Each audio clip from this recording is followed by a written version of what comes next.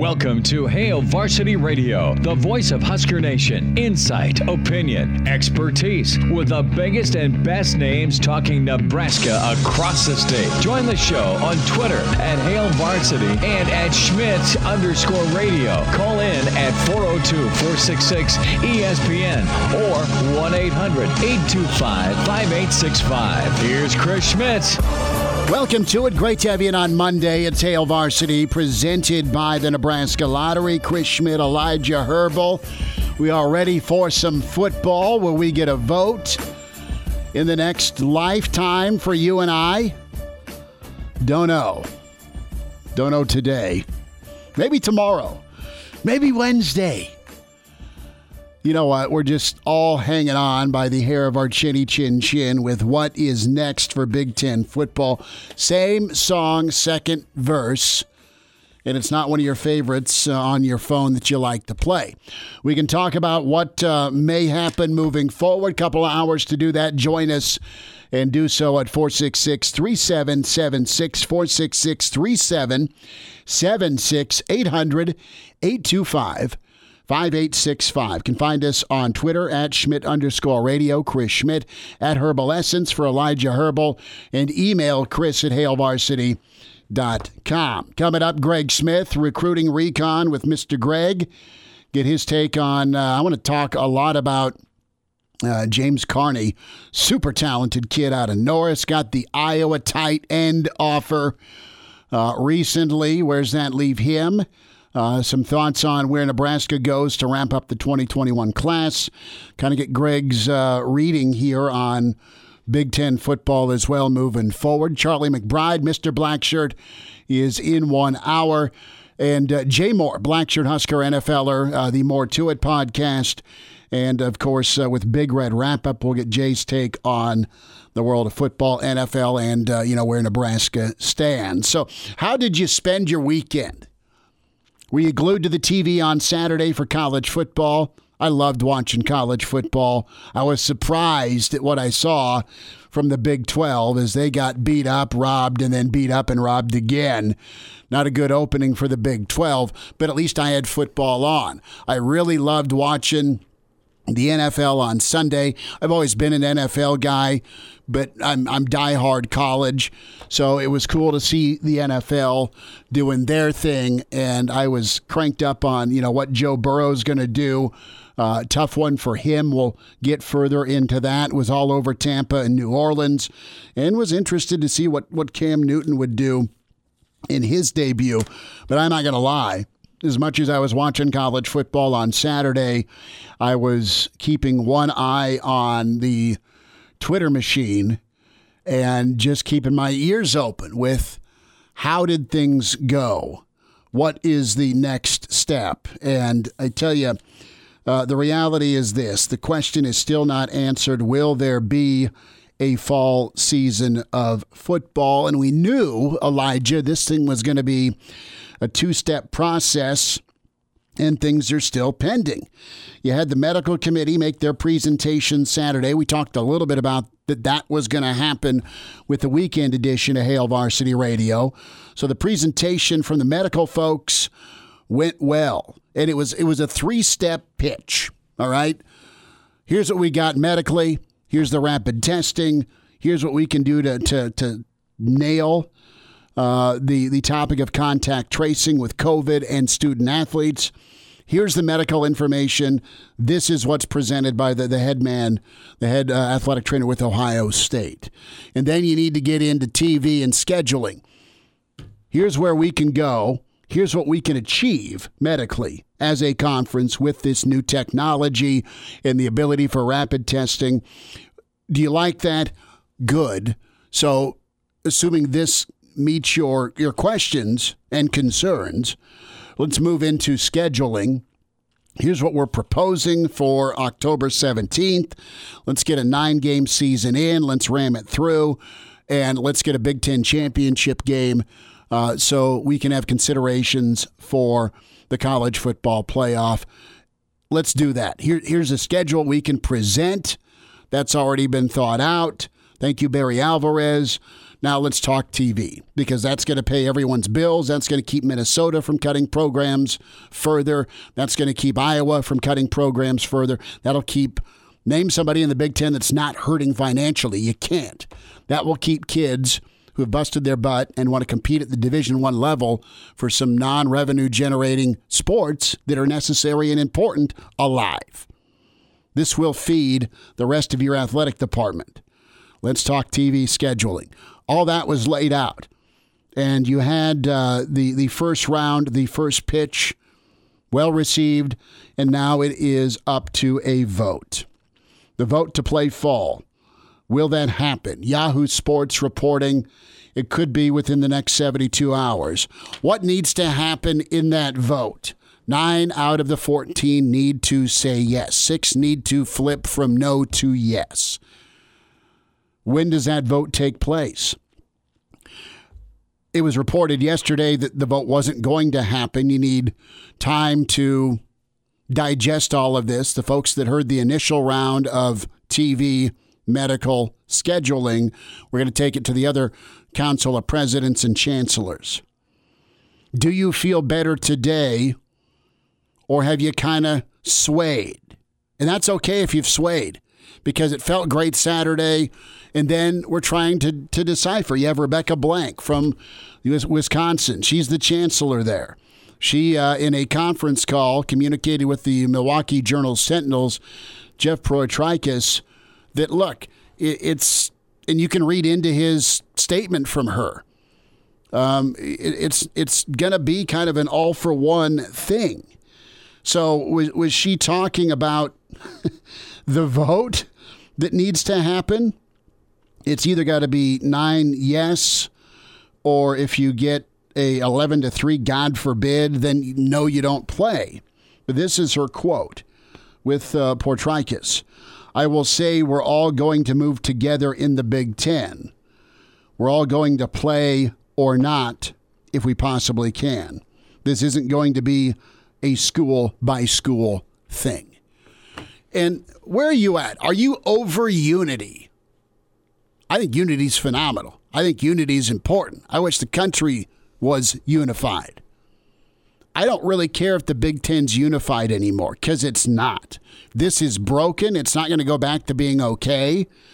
What happened on August 11th will stay burned into the minds of people in Nebraska, in Columbus, in Iowa City, in State College. It'll stay burned into the minds of every football fan out there, every supporter of all these programs out there. And they'll remember 11-3. First off, James Franklin's going to remember that Penn State voted no. If I'm Barry Alvarez, I'm going to remember that my boss voted no.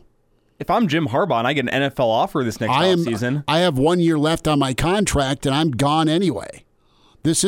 I feel betrayed if I'm Jim Harbaugh, and I'm out. I mean, it's really simple. You can fix this by reversing course and say, yeah, let's try and play. It's okay to say, I'm sorry, oops, I made a mistake. Kevin Warren and presidents and chancellors, not named Nebraska, Iowa, or Ohio State. It's okay to have new medical information, examine that, be comfortable with it. You're not going to get a unanimous vote here. So when it comes to Rebecca Blank saying, it will either be all for one for all, this thing's broken. They're not unified. You've got major infighting. You've got the academics and athletics playing tug of war. And if it means not having a season because you can't get 6 to flip and shutting down the season a second time or postponing, I can't take that. And I don't think the coaches can take that. And I sure as hell know the players can't take that. You're going to have a revolution at some point. That could come with coaches leaving for the NFL or other jobs. You're going to have a mass exodus of your conference of players. You've already seen 2 studs from Ohio State decide to opt out because they're tired of waiting. This will crush and destroy the league. And I know that there's folks out there that are on the side of caution, concern, and safety. And I'm not spitting on you at all. I'm not. I listen to that. I hear that. It's real. It's absolutely real. But if I've got medical experts that have rapid testing availability and they're good, I'm gonna roll with it and say let's try. I think what's kind of going on here too, as to okay, it's been 24 hours, why no vote yet? I honestly think that you have the Big Ten still just hanging on to make sure the water's safe. If we're going to reverse course, go against our initial decision, and potentially be laughed at for it, and I'm not going to laugh at them. If they reverse course, I'm going to slap them on the back and say, thanks for fixing the error of your way. They're waiting to see what's Tuesday look like in the Big 12. What's Tuesday look like with Clemson, who traveled to Wake Forest? What's Syracuse looking like as they traveled down and played North Carolina? What's the NFL look like after a weekend of games and you've got a doubleheader tonight with Elijah's Denver Donkeys? I think they're waiting just a half count longer to make sure there's no massive outbreak with the Big 12 or the ACC. And I think they're watching the ACC pretty closely because of all their esteemed academic institutions. Notre Dame played football this weekend. How did it go against Duke? Are the kids okay? Great. And I think that's why we probably don't. They're mulling over the information. They're talking to one another off the record, and they're probably trying to come to a consensus. Yeah, what worries me about the time this is taking just to get to a vote is what is going on behind the scenes. Are there not enough teams yet to make that vote where you're going to get the yes vote that all the fans, all the coaches want? And you don't want to hold that vote and have all this encouragement, and then the vote comes and you shoot it down again, because that's worst case scenario. So is the wait? It's possible. I know. I hate saying that. God, I hate saying that. Is that why we're waiting for a vote? Are there a couple more that still need to be flipped? Well, you're not going to move forward if you don't have the 9. Right? I mean, you're waiting till you get what you need, first of all. You've got the World Herald reporting and text messages, and Sammy McEwen's done a great job with this, and give him a shout out. You're waiting, and you've got silence. So things are probably moving behind the scenes. And you're just hopefully going to get those 9 you need. So let's talk Dan Patrick for a second.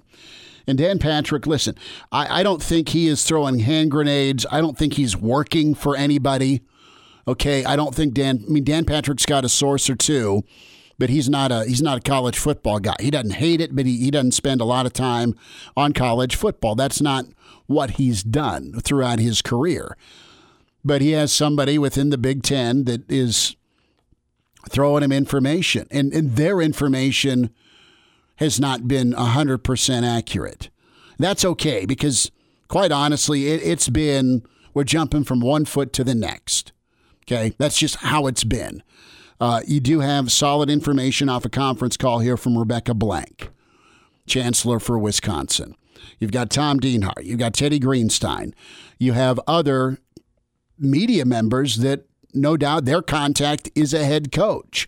You have other media members, their contact is a league commissioner or somebody within the chancellor or president's offices at different universities, be it Michigan or Northwestern. I mean, you look at the national media members, that they're either Michigan or Northwestern. Okay, I mean, they're super talented journalism schools, and they're national media members. So it's what message are you delivering for somebody? And it's not attempted to be slanted in some instances, or it's absolutely in defense in the point of view of the other side of things. So you've got to sift through all of that. Patrick thought, per his source, and I'm good with this, back to the unity point of things, it would say more to me about league unity permitting those that want to play football to go play football. If Maryland and Rutgers hold this up. If they can't play ball, if they don't feel if it's safe to play football, or they're just not going to be ready, or they're going to suck, whatever their reason, that's fine. You can opt out. Do you want no money, or do you want some money into your coffers? And you're going to get no money if you don't let the rest of the league move forward and play. So give me a 9-14 vote to play.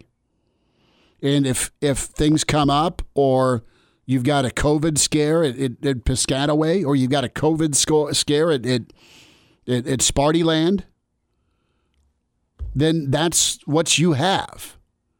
But do not cut the knees out of the other schools that can play. Wisconsin's paused. Barry Alvarez says we can go in 3 weeks. Michigan's ready to go. Nebraska's ready to go. Iowa, they'll be ready to rock. Ohio State is begging for a chance to go win a national championship. And you can't tell me that it's fair. Fair went out the window a long time ago. It's not fair for Rutgers and Maryland to make the call on Ohio State's future, specifically with that part of the country. Greg Smith's coming up. We'll hit some recruiting. Your thoughts coming up also at 466-3776. And we're back Fellas, think we could listen to the radio listen? on Hail Varsity Radio, presented by the Nebraska Lottery. Yes! That's awesome!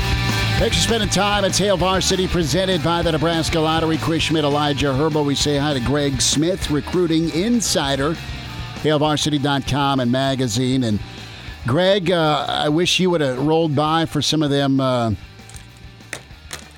beef ribs, man. The short ribs Saturday while college football was on. Fantastically glorious. I just showed up and poured a drink. I mean, Uncle Andy did all the work, and he needs his own food truck, brother. I mean, is there anything better than, hey, I just showed up and poured a drink to short ribs? I mean, you're kind of living the life over there. Well, we ran out and he made me go home, so it was okay. Yeah, well, that'll happen. I know. Hey, I want to get your take on your read on things here. I want Greg Smith's tea leaf reading right now on Hail Varsity Radio. Where do you think we sit with return to play here? I know things are being considered. I feel like the momentum right now is that we will return to play and return to play in October. But I am very nervous to make any bold proclamations given how this whole thing has gone. And at every turn, it kind of feels like what you kind of think the logical thing that would happen doesn't happen. So, for example, we knew yesterday that they were meeting, right? Mm-hmm. Like we knew they were going to have this whole big meeting. But then somehow we go through all of those presentations for actually the whole weekend, and we don't vote that day. We let that go another day into Monday, and now, I mean, I guess technically they could release this sometime, on a Monday, like afternoon, evening news dump, but that would be weird. So we probably go another day. It's just odd that you let this kind of drag out. And I would wonder what they're waiting for, but at the same time, it makes a little bit of sense, again, hopefully with logic, that the thing that they're kind of getting in a row is that you don't want to just say, hey, we're returning to play, say, October 17th. You also want to then release schedules and protocols along with that, which would be understandable, right? Except for the Big Ten has not kind of earned that benefit of the doubt given what's all transpired. So let's play hypothetical return to play vote. Indiana, yay or nay? Yay. Maryland? Nay. Michigan? Yay. So that means Sparty's a yay, right? Right.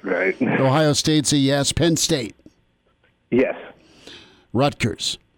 No. Okay, so we are in the East Division. We are 5-2. Illinois? Yes. Iowa, yes. Yep. Minnesota? I think they come around and say yes. Okay.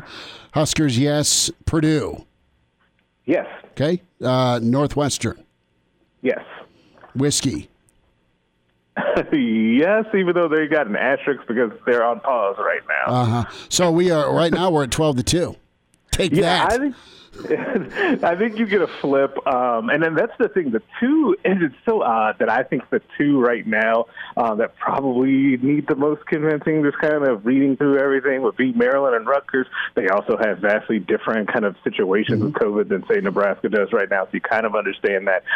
But it would just be kind of weird if those were the two schools that end up holding everything up. I think Michigan's president's a problem. He's a medical dude, right? So yeah, but I wonder though if that ends up being a situation where you've got so much going on campus that you just kind of have to relent on that, and it's just going to look so crazy that if Ohio State is pushing so hard to play and end up playing, but Michigan doesn't, like it's just going to be odd. Like I just feel like you're going to have to bite the bullet on that one. There'll be a major revolt. Like Ogre and Bluto will storm his office if Buckeye's playing and Harbaugh's sitting there with his khakis, just calling NFL teams. Let's dive into some recruiting, and really impressive offer came the way of James Carney, a great kid and phenomenal talent with Norris, the tight end. Greg, our dude got an Iowa offer, and he got an Iowa tight end offer. Ding, ding, ding. That's pretty impressive. What does this mean for Carney and the Nebraska timeline, in your opinion? I think it puts Nebraska firmly on the clock. I mean, anytime. Okay, so Carney was really looking for that Power 5 offer, right? Like, we saw that he subsequently decommitted from Miami of Ohio, but I think that part of the thinking is I've got one Power 5 offer, either more are coming, and maybe I get something else that I like a little bit more than Iowa, or I can pick Iowa, who has a fantastic resume with tight ends, right? So I think that he's in a good spot there, but I think it puts Nebraska on the clock to make a decision. But the problem, it kind of has been the same problem all along for Nebraska, and that's trying to make the numbers work. It's not as much anymore that they don't have necessarily spots in the class, so they still have to move some stuff around. Do you want to take 3 tight ends in a year where you also feel really good about tight ends in the 2022 group as well? And if you take a third, will that also kind of impact what some of those guys are thinking about you, because you just took 3 in a single class? So there's a lot to consider there. But his rise has been really fantastic to see unfold just for him personally. And to his credit, this was not a consideration this time last year, because he's turned himself into a fantastic Division I Power 5 player for sure. Greg, with this Iowa offer and their history with tight ends, you got to think Iowa's now in the driver's seat. But just in terms of optics, numbers aside with Nebraska and their tight ends they have now, if a local kid like Carney goes to Iowa, how bad a look is that for Nebraska? Oh, it's a bad look. Like, you never want to have that, especially given, how Scott Frost and the staff has really talked about keeping those guys home. Scott Frost, I want to say in a very early press conference, said something to the effect of there's too many good players from the state of Nebraska that are playing elsewhere. We want to keep them home. I mean, this would be an example of that, even though the circumstances are just a little bit strange, but it's not quite as big as a sting as, say, Iowa losing an in-state guy, Thomas Fedoni, after they've been a tight end factory to Nebraska. So it's kind of an interesting thing when you kind of zoom out and look at it big picture as well. Greg, thoughts on where Nebraska's at? Numbers about, 4 or 5 spots left, and what's the recon tell you from the weekend here when it comes to Nebraska? Fair to say the rest of these spots pretty much leaning towards defense? Yeah, I would say that. I'd say you're looking at 4 to 6 spots left, and man, maybe all of them end up being on defense. I still think that they end up trying to land two defensive linemen in this class. And I know I've got just a ton of questions about what's going on with defensive line recruiting, because in part they have so many young defensive linemen on the roster already. You've got to see what's going on with them. I just don't think the numbers needs are there for that, even though you haven't seen quite the production on the defensive line that you'd like to see so far. I think they still would like to take at least one more linebacker, particularly on the outside. Though I think they're still trying to figure out who that linebacker will be. And then I still think one more defensive back that has some versatility to either play cornerback or safety like Travis Fisher likes. Timeline. That'll be kind of a wild card. No, that's fine. Timeline on an outside backer or defensive lineman. I know Buckley's been kind of on the radar. And you got the kid out of, help me out here, the Savannah? Nevada. Yeah, Nevada. So where are they at in their recruitment, to your understanding? So Buckley wants to make it, I think he's announcing October 14th. Savea is, I don't think he has a date, but he says that his recruitment is shut down. So that really means at any time. I know that he told me that he was thinking originally, I feel like it's the Under Armour game that he wanted to make the announcement at, but in these times and what's been happening with recruiting, I'd be surprised if it goes all the way there when he needs to make an official public declaration. So we'll see there. So I think sooner rather than later, within the next month or so, you'll see at least one of those defensive linemen come off the board. I wanted to ask you about Wisconsin real quick. And Wisconsin's always been pretty high on development. They've been fantastic. It's the Nebraska blueprint where you get a kid you think can be pretty good. You project correctly the size and strength and speed and agility. And after toiling away for 3 years, you've got a couple of years as a redshirt to really, kind of just ball out for your junior and senior season. But Wisconsin's gotten some pretty high-level guys. It wasn't that long ago they got a 5-star offensive lineman, and they have, I don't want to sound negatory towards them, but they've really upped their game with the talent profile, haven't they, the last recruiting cycle? Yeah, I think that Wisconsin is a team to me that if you're any other team around the league, particularly in the West, you don't really want to see them start to recruit at a higher level. Because if you think about the way that Nebraska has recruited, at least on paper, over the last 8 to 10 years, which has been very good. We've talked about them out recruiting the West. If Wisconsin does that, just matches what Nebraska has been doing, but they have been better historically at identifying those kids and definitely better than Nebraska recently at developing them, then that's a formula they can win a whole lot of games with, considering that they're already winning close to double digits every year as is. They're a really dangerous team if they continue to up that profile. And the thing is, they'll just continue doing it with the types of players that they already were, just higher rated. So you'll get big-time offensive linemen, outside linebackers, and running backs, which is what they're really trending towards doing, and it fits exactly how they play. I mean, they've always had the lines of scrimmage kind of nailed down, but think about this: to close that gap on Ohio State, they're within 10 to 20 every time they step on the field with Ohio State. Sometimes it's closer, sometimes it's not. But if they get more air quote Ohio State type skill guys, right, to go along with their lines of scrimmage, that's how you kind of narrow that gap. And maybe it's Wisconsin winning a Big Ten versus just being in the West, the championship circle and then getting either destroyed or just not having enough oomph, right, in the Big Ten championship game. Right.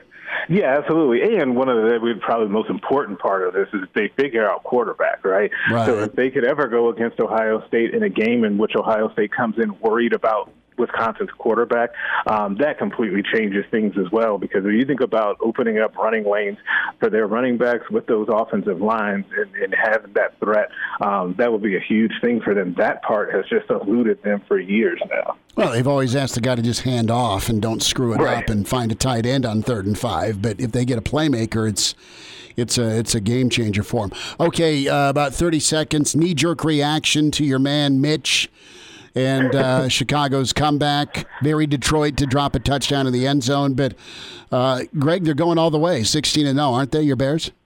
I feel like they are, right? Like, we kind of have to feel that way after we saw Maserati Mitch make his great comeback yesterday, right? You have to. How else could you feel, right? I feel like he gave me just enough to give me hope, only to pull the football away next week. Is the jersey on order, yes or no? No, not yet. He's going to need a whole season before we figure that out with the jersey. That's code for not ever from Greg. But I like it. Greg Smith, recruiting insider, talking some football. Greg, we'll check in with you soon. Thanks for the update today. Hey, thanks as always. You guys have a great week. All right, man. There he is. So we'll dive into some Joe Burrow. What'd you think? Let's overanalyze Joe Burrow next. And now, back to Hail Varsity Radio. 20 minutes away, it's Charlie McBride. Mondays with Charlie. We'll get Coach McBride's gut on the pending vote. The Big Ten. Can this mulligan go the right way for the Big Ten? Some NFL thoughts. Also, dive into some recruiting with Nebraska. Jay Moore is going to be with us, Blackshirt Husker NFLer. He'll be with us at 5:25. Open phones now till 5 and at 5:40. If you want to jump in at 466-3776, 466-3776, 800-825-5865. Email Chris at HaleVarsity.com. So, what game were you most interested in the NFL yesterday? Did you find your way to a tavern, socially distanced, pour one, and eat some wings? That would have been great. I put some wings on the grill last night. Caught the second half of the Patriots. Check that. That's a swear jar fine right there. Tampa and New Orleans. We'll hear from Tom Brady next hour. But I was really following Cincinnati and the Chargers, and we're big Zach Taylor fans. We're big Joe Burrow fans, and I know you've got Ethan Carter that's on the Cincy roster, and you've got Stanley that's on the Bengals practice squad. We'll see if he finds his way to a roster spot again this year like he did last year. But you know what? Growing up, Cincinnati had Boomer Esiason, they had Dave Remington, and they were a fun late 80s squad. It was them and Cleveland and Houston in that AFC Central scoring at will on one another, and they were fun, and the fans would throw snowballs at the opposing team, and that was not something I do, nor I'd want my kid to do, but I get it. There's true and pure hatred within those in the division as Pittsburgh kind of found their footing and did what they did, late 90s into the 2000s. So I look at Cincinnati as really an afterthought. They've been laughable. They've been a squad that is not anywhere close to Cleveland, but they have been the other kind of pain where under previous staffs and with the Red Rifle, they would be a playoff team, but they wouldn't get anything done in the postseason.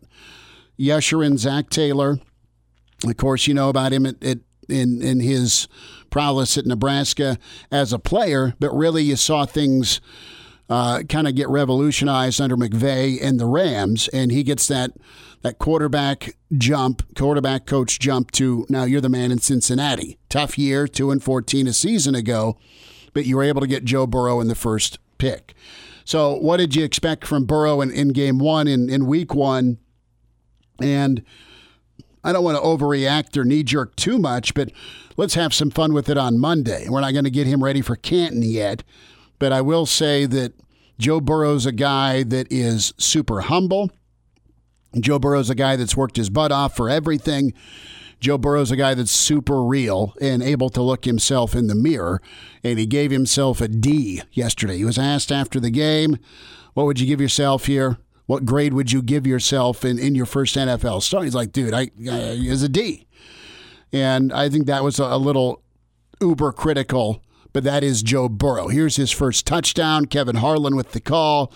And you had some ups and downs yesterday and almost a win for a Husker legacy in Joe Burrow. And, of course, Zach Taylor almost getting off to that 1-0 start. Here comes the quarterback, Burrow, looking for a block, and he got it up in the front by Hopkins into the end zone. Touchdown! What a scamper! Called his own number and streaks for 23 for a touchdown for Cincinnati. So it's funny to see the viral reaction as you had the look of pain and what the hell on Joe Burrow's face when the kicker missed the tying field goal to make it 16 apiece and hopefully head for overtime. You kind of got hosed. Technically, it was pass interference on the offense with A.J. Green. But let's be straight. We've seen a lot worse offensive pass interference, either not. And that was kind of prevalent in the league. There were 2 or 3 offensive pass interferences yesterday that negated touchdowns. But the reality is this to me with Joe Burrow. No preseason. You do stupid virtual workouts. You get some throwing in, but really not a training camp. And you're in your home state. You've got cardboard cutouts of your mom, your dad, and your girlfriend somewhere at Bengals Stadium. So it wasn't a air quote normal start in a non-normal year, but you're playing in the NFL and you're playing L.A., playing the Chargers that have a really, really good secondary, and you've got Bosa and another dude off the edge. San Diego's defense will keep them, swear jar again, the Chargers' defense will keep them in every game all season long. They're that good. And Burrow was able to spread it around, put a drive together, got him in position for the win. They got screwed on that, still put him in position to force overtime. That's after a fourth quarter turnover, all right? That's after throwing a pick. And the guy just kept moving on to the next. You got to love his mentality. You got to love his toughness. And all the times he got knocked down from wanting to come to Nebraska to, all right, you can't win the job at Ohio State, to let's go down to the bayou and eat some crawfish. And wow, you only had one season as a starter. But he comes from such a great family with his dad and his brothers that they've kind of built him for this as the youngest, where he's got to be tough. He's got to have thick skin. And I think this is a great sign for Cincinnati. Will they be a playoff team? Probably not. Will they be in every ball game? I don't know. But I feel good about what they've got. And we'll see where it takes them the rest of the year. But I was encouraged by week one with Joe Burrow. He does not need to change his sheets after yesterday's performance. I mean, yeah, let's be honest. He did enough to win that game. The Chargers should have lost. The Bengals should have won. And that was in spite of some bad pass blocking from the Bengals. Joe Burrow was not getting terrorized back there, but he was getting pressure in his face, and he still had enough to lead a game-winning drive. The last time Burrow got pressure in his face that much was probably as, scout team guy at Ohio State. Well, the funniest tweet I saw yesterday was, now we know what would have happened if Joe Burrow would have come to Nebraska, because barely did enough to win and then missed the field goal. And man, who sent that? I don't even know. Iowa fan? Nebraska fan, Nebraska student. Can't remember who it was, and I wouldn't expose them like that here anyway. It's off the top rope. But it's pretty funny with the missed field goal right at the end, and I could just imagine that last year. But all that aside, Joe Burrow impressed me with his performance for a rookie quarterback in week one. Knowing the circumstances, he deserved that win yesterday.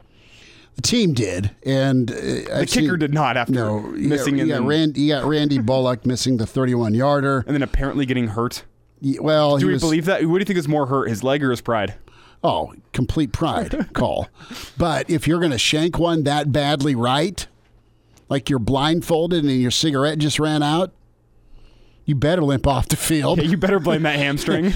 You better say the evil turf monster of Bengals Stadium's the one who messed with you here. But, I mean, Burrow wasn't great, but he was good late. And that is something you really hope to coach up, but you pray you don't have to.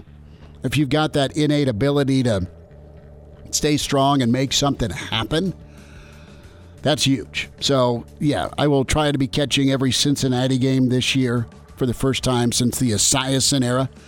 We'll wind down hour one. Coach McBride's on the way. Jay Moore's checking in. Hail Varsity continues. And now, back to Hail Varsity Radio. One final time in 1 hour, we will get Elijah Herbal's predictions, not only season, but tonight on his Denver Donkeys. You're wearing the 98 or 97 Western Division sweatshirt. 96. That's right. We know what happened in 96. Yeah, Jacksonville Jaguars. You got Brunel, brother. Reminder about moving in 2020. Let's tell you about your friends at West Blue Realty, and they're there to take your phone call if you're moving in 2020. They specialize, West Blue Realty does, in residential home sales in Lincoln and surrounding communities. And you mentioned Hail Varsity, and West Blue Realty can provide you up to $1,000 on the closing of your next home purchase. Tom Luby is there to help. Give Tom a shout at 402-540-3768. Or Kelly Hofschneider, Kelly's awesome, can help out as well at 402-202-2312. It pays to work with West Blue Realty. Now, do you have agricultural land? Do you have some ag land you're looking to move? They can help do that. They service a large area in the state of Nebraska, big radius, and when it comes to ag land, they've got auctioneers that can handle anything from auctions to sealed bids to general land listings. They've sold land in Odo and Seward and Lancaster County. They can help do that if you're looking to move some of your agricultural land. in 2020. WestBlueRealty.com, 1120 K Street Suite 200. So that's what you do. That's what you do with West Blue Realty. No, it was a good time to just watch football yesterday. Junior had some baseball going on in Omaha the other day. So it was just a good weekend of weather after a poor weekend or week of kind of Oregon-type cloudy, wet, damp stuff. So yeah, I got a chance to go out and go play some basketball yesterday with some friends. Yeah. That was a good time. My Nuggets came back. Yeah. Forced to Game 7. How you feeling about that? About Game 7, I feel great about Game 6. Awesome performance. Game 7, I am nervous, but I think the momentum is on the Nuggets side. But I am still absolutely terrified. But other than that, when do they tip? Tonight at tomorrow night at 8. I want to say tomorrow night. Okay. 8. Well, you may be rolling and smiling or dejected. You're not. You think Kawhi and company will show up? Probably. I mean, they'll be. Let's not lie to ourselves. They blew a 16-point lead. They're not gonna.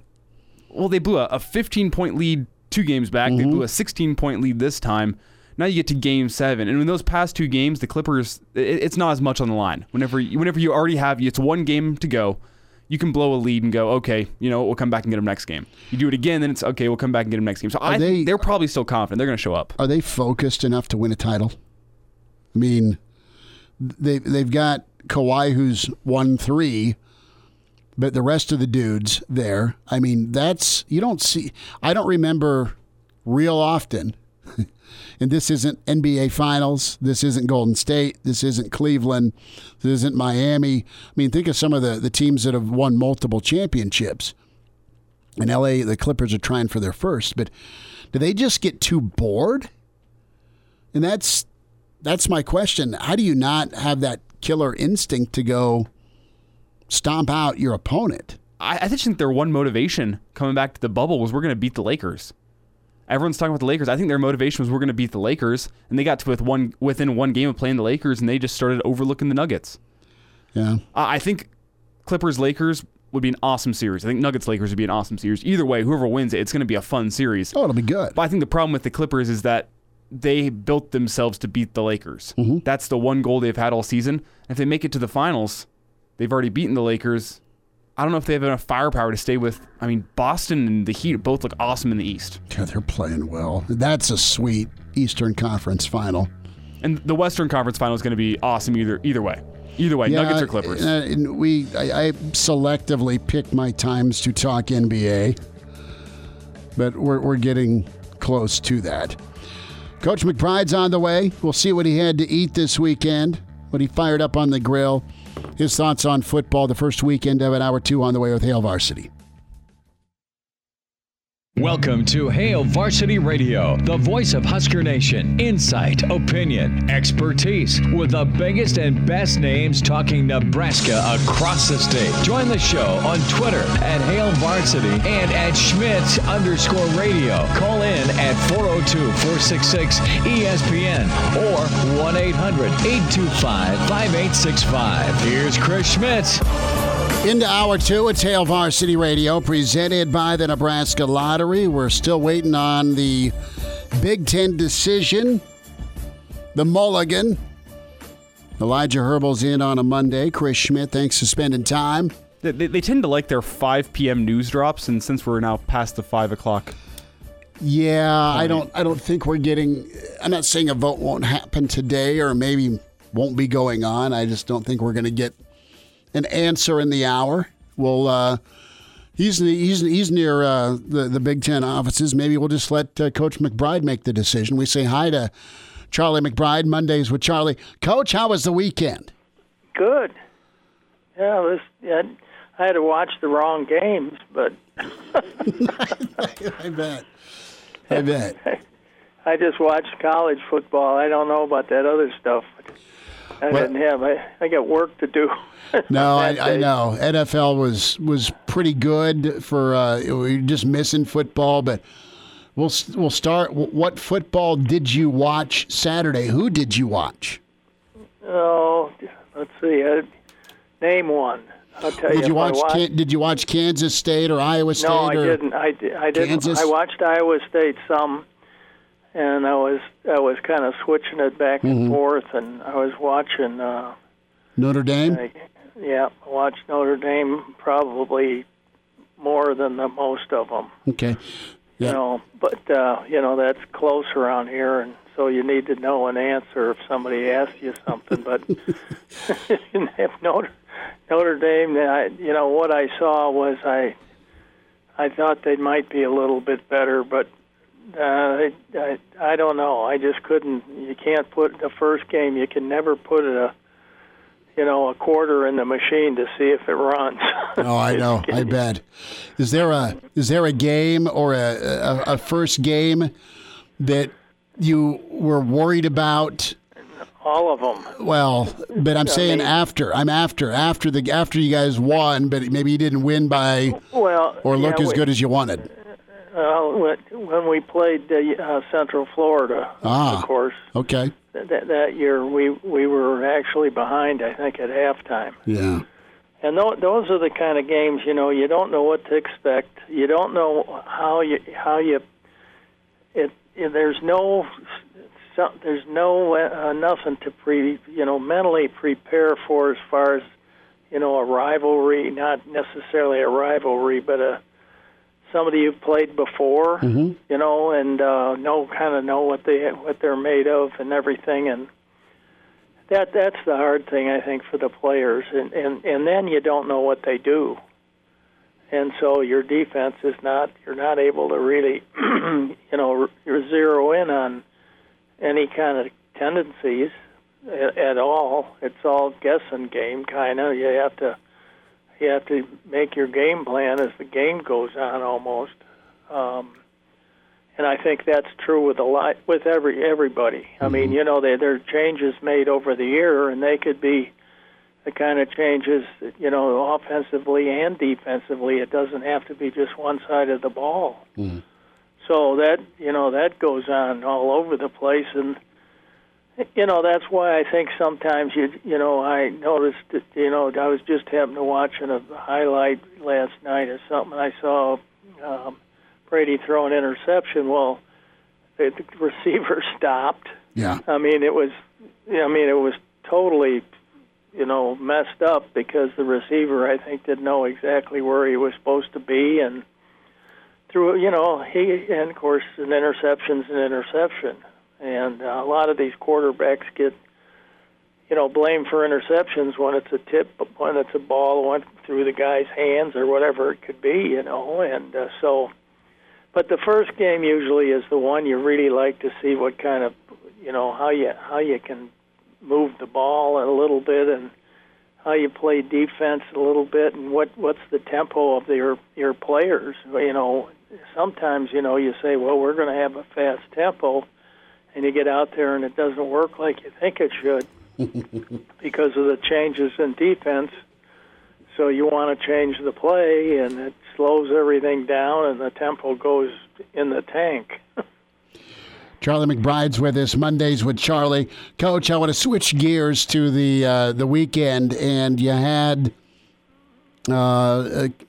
different presentations occur. You had the Ohio State team medical physician lead the way with the new medical information and testing proposal to one of the subcommittees for the Big Ten. You had Barry Alvarez with scheduling, and you also had the AD for Penn State when it comes to the TV. So you had medicine, you had TV, you had schedule, all was laid out. And that was well received by 6 of the, is it 6 or 8? One of the two. 8 or 6 of the members of this Council for Presidents and Chancellors, right? So they liked what they heard, and they took it to their other brethren here, and we're waiting on a revote. You've had Wisconsin's chancellor on a conference call earlier today say a couple of different things. One, that the president's meeting continues and they're trying to sort through everything. And the thing that I took out of it is it sounds like, yeah, they'll revote, which is good. We haven't gotten a revote yet, but either everybody's going to play or nobody's going to play. Do you like that approach by the Big Ten, or do you think unity in this instance is overrated? Well, I think that I really think the conference ought to, if you ought to stick with the conference. I think, you'd like to go run somewhere else and do something, but I think in reality you got to pretty much go with what happens. I mean, that's just the way it is. But I have a feeling that there's going to be a change, not in personnel, but a change in their thinking a little bit. Now, whether they have enough votes or anything to go ahead and do it, but I think it looks like, just the fact that they had the meeting, that they did the things, that they brought up some of the medical deals, that they have a plan, to go ahead. But they've got to get the presidents are like, that's like, there's some that just have their mind made up. Sure. You could do whatever you want, and they're not going to change. And that's a shame because they're not really working with their coaches, I don't think, sometimes. And that doesn't help the coaches at all. I mean, as far as the future, it just messes it all, the whole thing up. But I think that Ohio State and I think and Barry and those are, they're justified people. And, I think you have to listen because,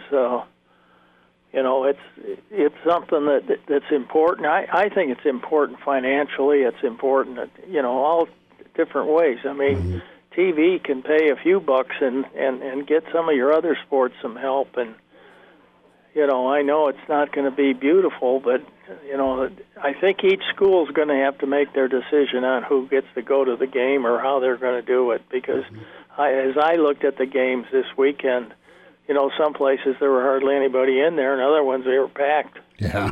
The Southeast Conference looked like a regular zoo. I mean, they were stuffed together, and Georgia and they got beat by who was it? I don't remember, but Georgia Tech and Florida State. Georgia Tech, and that game the place was packed. So. That's just the way, it's going to be down there. Some people just are going to go ahead and do it, which, is that right? I don't know. Nobody does. I mean, you have to do it to find out, really what's going on. And, and there's different parts of the country, I think, and then there's different testings, and I think some of the testing is we've already found out in baseball and the NFL that there's been some real, duck work done. I mean, there's been some, testing that probably isn't real good and has come out, positive, and it's really not. And so I don't think I think the Big Ten will be, if they make a decision, it'll be because they know what they're doing. I mean, it won't just be because it's out the back door. I mean, they'll investigate it, and that's why you're not getting an answer right away, because they want to just be sure they're doing what is the right thing. And, I think playing is the right thing. If you have to stop it, you stop it. If it gets to a point where it wasn't right, then stop it. I mean, if that's what has to be done. But you can always stop something. You can't, getting it started is the important thing. Coach, I want to get into that part of it. I mean, Barry Alvarez has said, my team can be ready in 3 weeks. Scott Frost has said the same. Put your coaching hat back on. The challenge is you can have guys stay ready, okay, and that means they're still lifting and they're in good shape. But you've not put the pads on since the Iowa week, okay? Right. So take us through just the worries and concerns about getting things up to speed for an October 17th kickoff. Yeah, the thing is I think, I haven't been banged around a little bit and everything. You'd be surprised. I think that has a lot to do with injuries. I think if you haven't been hit, and you just go in a game and you're playing against some guys that are really going to try to put it to you, the hitting can be a little bit different.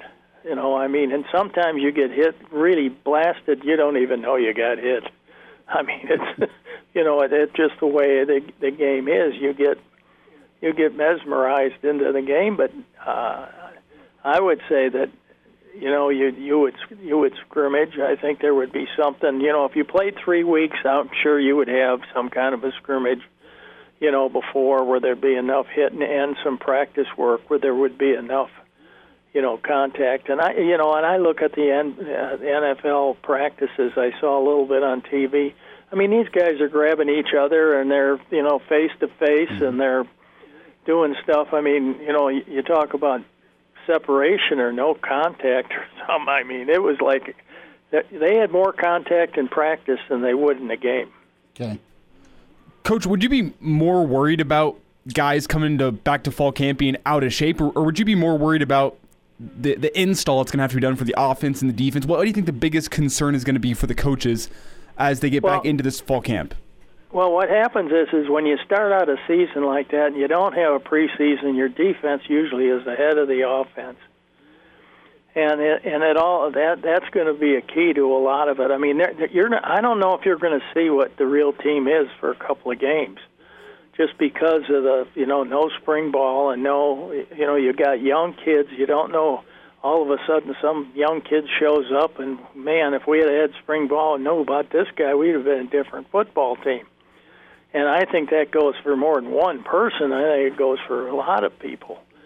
And, you bring in junior college players that have a pretty good background in playing for 2 years, and these guys have a little better chance to make it than just a freshman coming in. Mm-hmm. But the freshman still, may be the best player you got. And, you won't know it until who knows when. And if you have a shortened season, may never know it till next year. What do you think here? I mean, if you do a last thought here, Coach, go ahead. Well, you got to get your timing and things like that offensively. That's really so. Repetition and teamwork is going to be probably more so for offense than it will be for fundamental work, and that's a little bit scary at times. You've really got to teach a players stuff and how to play the game to keep from getting hurt. And so, but I think both sides of the ball, you're going to have, especially offensively, the timing, the pass routes, and you saw yesterday. I mean, these guys have had preseason football and they're still, not timed up right, a lot of them, and so forth. Coach, about 30 seconds. This time next week, are we talking about a season starting off, or are we crying in our beer that there is no season? How do you think the vote goes? Well, I think it's positive. I really do. I think, they've seen some stuff on TV over the weekend, and they've seen things work, and they've seen, that both. Something that showed me something was both academies playing. I mean, some doctor knows something. I mean, both of those teams played, and I think that was that to me that's kind of important because that's kind of a government-run deal, and they probably had as good a way of doing things as anybody. Coach, we'll talk to you next week, and we'll get ready for some football, we hope, and thanks for giving us some time today on Hail Varsity. Okay, I appreciate it. Coach, you take care. Thank you. Okay, bye now. There he is. Good, that's positive. Love that. Coach is pretty real, but he's also optimistic. And love hearing that.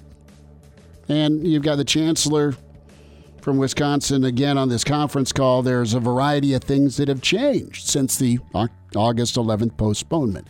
We'll get Jay Moore's thoughts coming up. Blackshirt Jay on the way with Hail Varsity. All-State, 2-year starter, and rush in for the Big Red and NFL vet. Is Dudeness or Duder or, El Duderino if you're not into the whole brevity thing. It's Blackshirt Jay Moore with Hail Varsity Radio. Back into it at Hail Varsity, presented by the Nebraska Lottery. We welcome in Blackshirt Husker NFLer Jay Moore, and you see him on Big Red Wrap-Up. You hear him with his podcast, More to It, on HailVarsity.com and different platforms you listen to podcasts, and longtime contributor to Hail Varsity Radio. Jay Bird, good weekend of football. Did you watch and smile? I watched a little bit. This weekend was kind of the DIY project at the Moore household. We had to put up some more wood fencing and stuff around our more decorative stuff around our front door. Get that project done to kind of match with the back door, privacy fence, backyard privacy fence we put up, and replaced some old wood that got rotten around the garage door from, when snow piles up. And then we did some flooring in the laundry room, and the bathroom's getting all redone down there. So football was watched. It was later in the evening when I was enjoying many cold beverages from all the DIY work to calm me down a little bit. But it was good. It was good whether the fans were there or not, man. Just having football back, NFL, college, it makes it feel somewhat normal, I guess. Somewhat. It's still not quite normal, but it's better enough, and I'll say that at least. No, that's awesome. Jay Moore is with us at JMoore44 on Twitter, and you know what? Between the weather being pretty much perfect and it was golf course, football, or home improvement. Good on your lovely wife for getting you see, you two are so awesome together because you work well together. My wife would probably have started chucking lawn darts at me and asked me to prove that I can do a fair catch. I mean, she's, we can't do those together because we got to stay in separate rooms, man. It's good. We're not perfect either. I'm the one that gets super pissed and want to break things and say every cuss word in the book, and she usually calms me down a little bit and tells me to take a break, and she'll kind of look at it from another angle, and especially when you're trying to change out like faucets and showers and stuff. And I'm not the smallest guy in the world, so I'm underneath cabinets and stuff trying to change stuff out. It gets a little messy. Let me say that. Good patience, man. Good work. Next thing I know, I'm going to be seeing a home improvement show with the Moores. That'd be good. Yeah, it's something. I could do something like that. We can make that work. That'd be funny. So, okay, we don't have a vote as of yet. You had a successful pitch this weekend with the Return to Play Committee, and that was medical, that was TV, that was scheduling, and now things are being mulled over, and everything sounded super optimistic Saturday. Sunday, there wasn't going to be a vote. I think we all kind of got our hopes up that there would be a quick turnaround vote. Things are being mulled over. I'm sure the Big Ten's waiting to see if there's any COVID outbreaks between the NFL, the ACC, and the Big 12. All that being said, when you look at what Ohio State's medical staff did, and Barry Alvarez and Penn State's athletic director, they were the key figures in this pitch. Do you feel more optimistic or less optimistic, or I don't know? I mean, where are you as far as October 17th here, Jay? What did this weekend do for your hopes? Well, I'm extremely optimistic. I know I'm not getting my hopes up like I did back in early August when they had a full schedule release and thinking everything was going to go. We already have 2 games in, as of this last weekend. So I'm not quite there yet. But I mean, the fact that they are listening and they were presented to, and because correct me if I'm wrong. I mean, Evan Warren did say, this was not going to be addressed again. That's of the cancellation. So, of the fall cancellation. So the fact that they are listening, hearing presentations, and that's a huge step in the right direction. Because I think they, as big as egos and smart people that, are ahead of, sitting in the chancellor's chair and president's chair at these major universities, I think they can realize that they jumped the gun. And yes, maybe back on August 11th, they, the Abbott testing wasn't quite available yet, or they didn't know anything about it. And, I don't know what the machine or the lab testing that, Nebraska's going to have to be able to test potentially 2 teams and get results back extremely quickly. We had heard stuff about the University of Illinois working on using a saliva test, and I just, maybe they didn't think those things were quite available, and now they're seeing, we're in week 2 of college football and week 1 of NFL football, and you can use a ton of data from high school sports all across the nation that a lot of teams are playing. And a lot of kids are playing, and there's a lot of, you want to talk about not having resources to do certain things.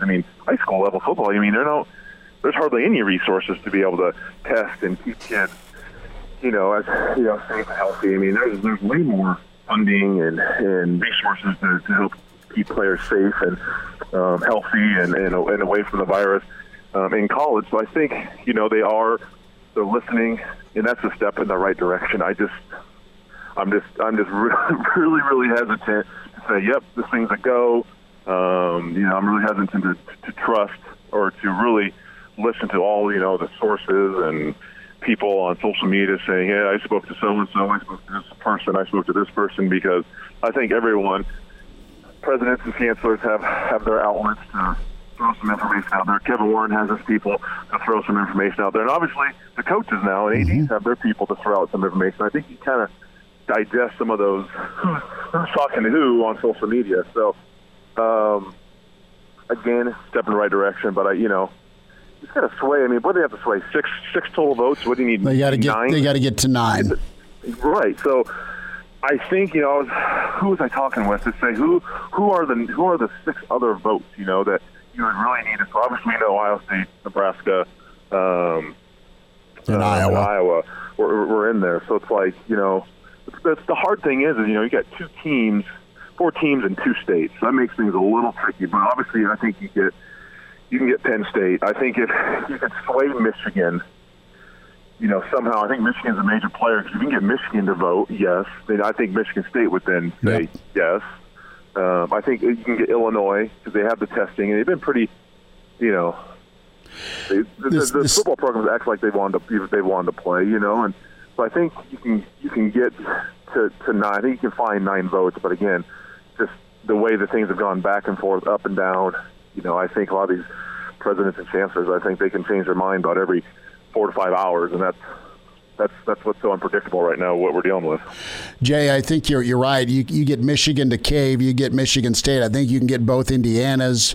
Don't know what the governor of Illinois will allow for Northwestern or Illinois, but I think you've probably had a flip for Penn State and Wisconsin, which is good. I think Rutgers president could be a big problem. The question I have, and we'll move on to some NFL in a sec, is, this was reported by Brett McMurphy that you need all 14 are wanting, or you're going to want all 14 to play. It's not going to be, all right, these 9 want to play, the other 5 opt out. I don't think you're going to be able to opt out. I would like to see the opt out or opt in option a reality. And if that was the case, then this thing could get knocked out sooner rather than later. Yeah, I totally agree. I think I did my pod with Rick Pizzo, obviously a popular guest of your show, and I brought up, you expect, asked them, at this time we thought football was going to be played in the Big Ten. I asked them, do you think Rutgers will play? Because obviously where they're at and just, close to New York City and kind of a hot spot and, not allowing kids on campus. Mm-hmm. He's like, well, to my understanding is that if, they would vote, it's all for one. You can't. Yeah. There would be no opting out. They said they peeked into the bylaws or whatever it may be within the Big Ten. So I don't. At that time, he's like, everyone has to play. So, but this is a very strange time we're in. Where I think if there's any time to say, hey, if you don't want to play, then we'll give you this 1-year pass. I Sure. think people get so caught up in, well, if they don't play, they can't get their Big Ten money. Pay them. Keep them happy. Yeah, I don't care. Just get their vote anymore. Like that's like, give them their freaking money. I don't care. Like, that's not going to change. Lincoln, Nebraska. I mean, it's great to get your Big Ten money and all that stuff, but let's just get the teams that want to play and let them play. Let their cities, let their economies somehow benefit from everything. Don't get so hung up on, well, if they don't play, they're not going to get their money, their share of the revenue. I don't care. Like, we want to play here. There's many teams that want to play, and they should play. So hopefully they can get this figured out. Opt in, opt out, whatever. Play, don't play. Just somehow get football back sooner than later, and make a decision, and quit trying to delay it, and just make a decision so everyone can move on. Jay Moore's with us, Hail Varsity Radio. Jay, some NFL thoughts. Got a couple minutes here. Joe Burrow, Zach Taylor, and Cincinnati, very Cincinnati of them to almost have a win, get a go-ahead touchdown called back, and then miss the field goal. But I know you saw a little bit, and you follow your roommate Zach Taylor. Cincinnati, what a showing! And the Chargers D is nothing to sneeze at, and Joe Burrow gave himself a D grade for his first game yesterday, but I'll take that D. I mean, I thought the future looks good in Cincy for the first time in a while. Yeah. I tell you what, what's so impressive with Joe Burrow is, people have forgotten that they didn't play any preseason games. No. So this is, obviously they had some inter-squad scrimmages and stuff, but this is Joe's first real competition. And for him to have that poise, and we don't know what's called and what the right reads were within the offense and what the checks would have been, and making sure he gets the plays out right. So he obviously knows the intricate details of what is expected from him, so he can be a little hard on himself. But the fact that this kid in his very first NFL game had the poise and can lead him down the field into a game-winning field goal situation, I tell you what, that doesn't happen a whole lot. Obviously, the kick was missed, and they were able to capitalize. So he is. It's one game. He's going to grow. But I tell you what, things look bright. Obviously, it shows that Zach and the GM in Cincinnati made the right choice in taking him number one. But it's really impressive to see. And we knew he was already a very impressive and a very poised young man. But for him to have his first showing like that it's a very good sign for Bengals fans. Jay, we'll hit some more NFL in the weeks to come, and hopefully we'll get some news here on the Big Ten. Thanks for jumping on today, man. Yeah, you got it. Thanks, Freddie. Chime in 402-466-ESPN or email the show, Chris@HailVarsity.com. Just try me. Back to Hail Varsity Radio. Good stuff from Jay Moore. Let's dive into an update here with the Husker 8, the lawsuit, and a letter out on Twitter from attorney Mike Flood confirming that he received documents from the Big Ten regarding the lawsuit filed by the Husker players that he's representing. The players now are considering their next move as they look over what they were able to get in, and this is the statement here from Mike Flood today. The Big Ten Conference provided my office with documents responsive to plaintiffs' limited discovery requests. I want the opportunity to carefully examine the Big Ten Conference's response and discuss the same with our clients and co-counsel before I comment on what was disclosed by the defendant. So you're just going to kind of mull things over. What'd you get in the box? And how many trees gave their life for this discovery? So you had the double whammy here. You've got this lawsuit that's been existing, and there's been some limited discovery, but it got the ball rolling with the acknowledgement of 11-3. Yeah, the Attorney General do his thing on Friday with the nonprofit laws. And are you out of order, or are you in compliance with operating as a nonprofit in the state of Nebraska? So you're going to hang on to this thing and move forward if you need to move forward, or just say, hey, we're playing football, we're good. That's about all you can do. And it's all right to review. I'm just wondering the timeline with the Big Ten's chancellors and Council of Presidents here. How long are they needing to review the medical data and information, the schedule, and the TV side of things? And what type of convincing needs to go on? The longer this takes, I think it's okay. If it's just a quick vote where they swayed. You've had some reports on social media where, and again, it's an anonymous source saying, well, some of the presidents are ticked off how they're being portrayed in the media and it won't help the vote. You need to set aside your thin skin about getting blasted and vote what you feel and believe. Now, we kind of did a straw poll, and we asked Greg Smith to go down the Big Ten teams. Elijah, do you see it as 12-3 or 12-2? I don't think Rutgers will vote yes. I don't think you're going to get a vote from Maryland. I think Minnesota's really on the fence. I think Michigan's a problem.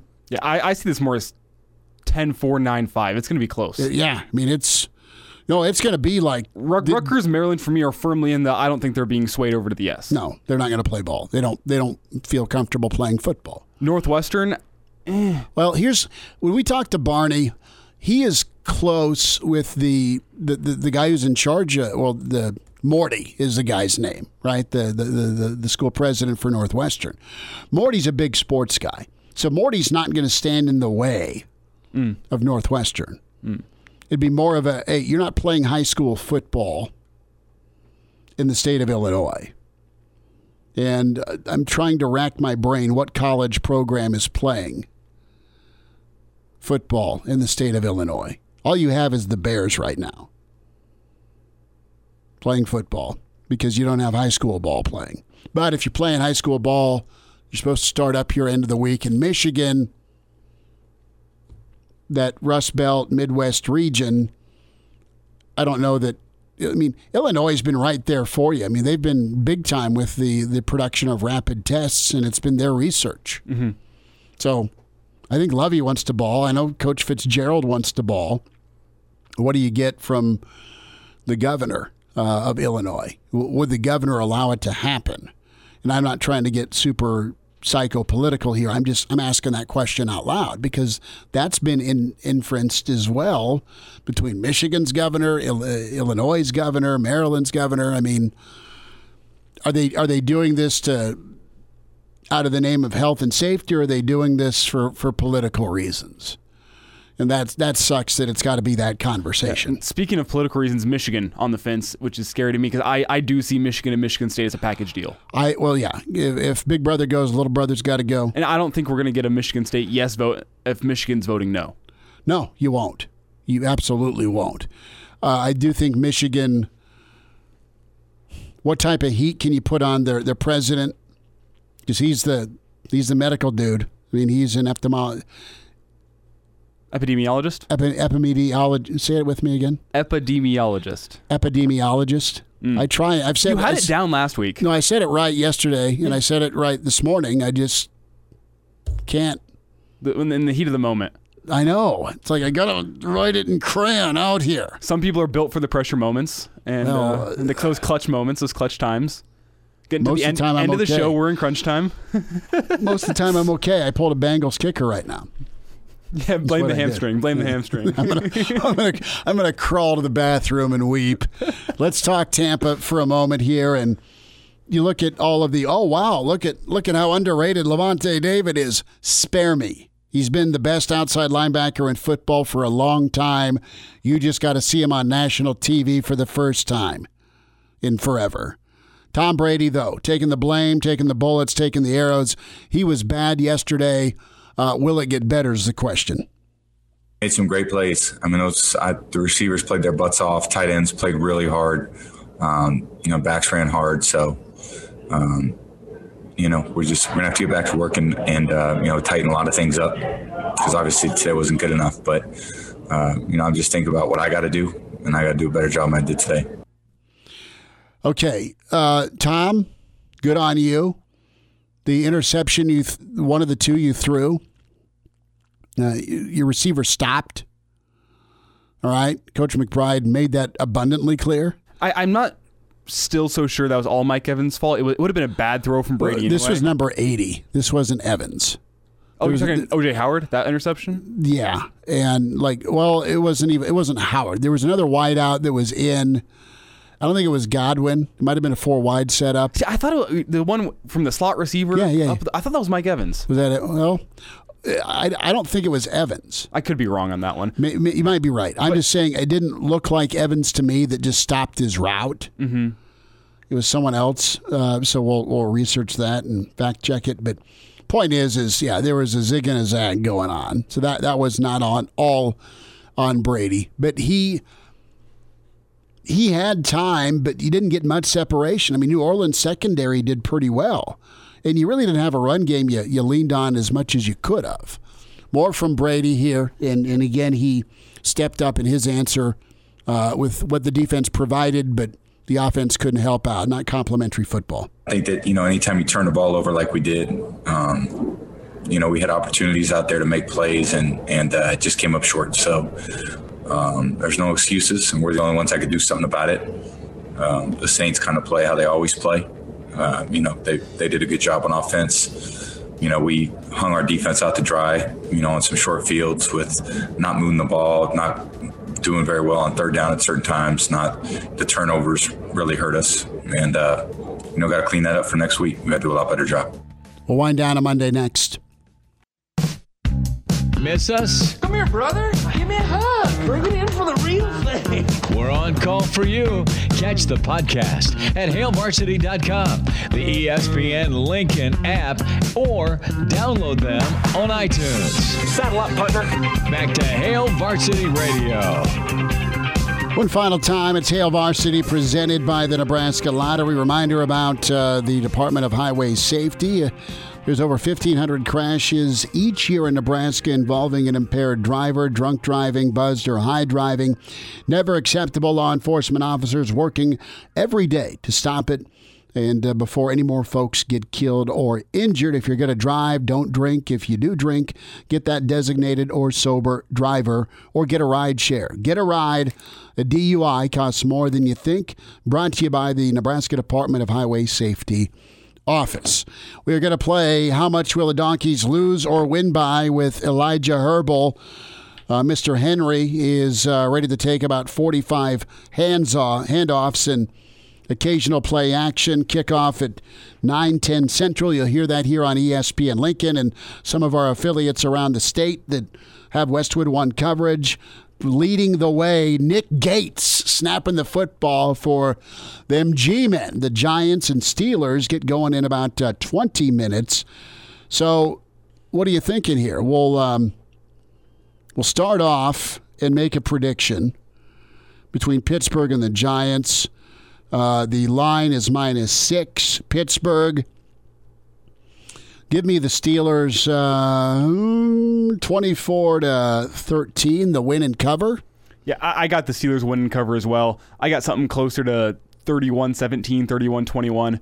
It's tough to give an exact number because it's week one. I know I should. I can't wait to see Ben back. I think Big Ben's going to have a good game back.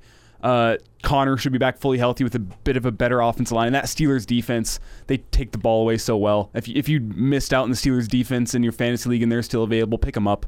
I doubt they are. They're the number 1 or 2 fantasy defense, but that defense is going to be good this year. They're going up against Daniel Jones in a new system now this year. Mm-hmm. Second year in the NFL, second year in a new system. So give me the Steelers in that one. -3. Tennessee's a road favorite. Lock that offense. The Donkey D. No Vaughn. I'm sorry about that. I swear, Vegas has got to be forgetting that the Broncos are playing at altitude here, and it's after a condensed, weird preseason with no games. I don't like the Titans' odds tonight, and I'm a Broncos fan. I know. I might be a little biased. But when you're playing at altitude, even against a defense without Von Miller, things are going to be tough. In week one, it's pretty warm in Denver today. Not unseasonably warm, but it's still a September football game at altitude. Titans are going to – it's a tough one. If they pull it out tonight, it's going to be a hard-fought win. How much snow did Denver fans put in their freezers so they can show up to the game with snowballs? None. There's no fans allowed in. That's right.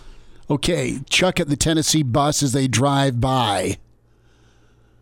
I'm painting Buff fans and Denver fans together. Sorry. You know what? I think Tennessee gets it done because of their defense. Their defense is because of their run game. You tell me, how high are you on the donkey run defense? Without Von Miller now, not as great, but we still added Jarrell Casey this year, so I'm glad you're in the front office. I think corner office. Got me on that one. Oh, my broadcasting professors would be unhappy with me. But as you can pronounce names. Derrick Henry has proven himself to be a late season warrior. He gets production mostly at the end of seasons. We'll see if he can get a week one good performance this year. 17-10. Give me the Titans. Yeah, I got something low like that as well. I got 21-17 Denver. All right. We'll be back tomorrow. Tom Dienhart and Dr. Rob Zadiska, Mitch Sherman. Talk to you tomorrow.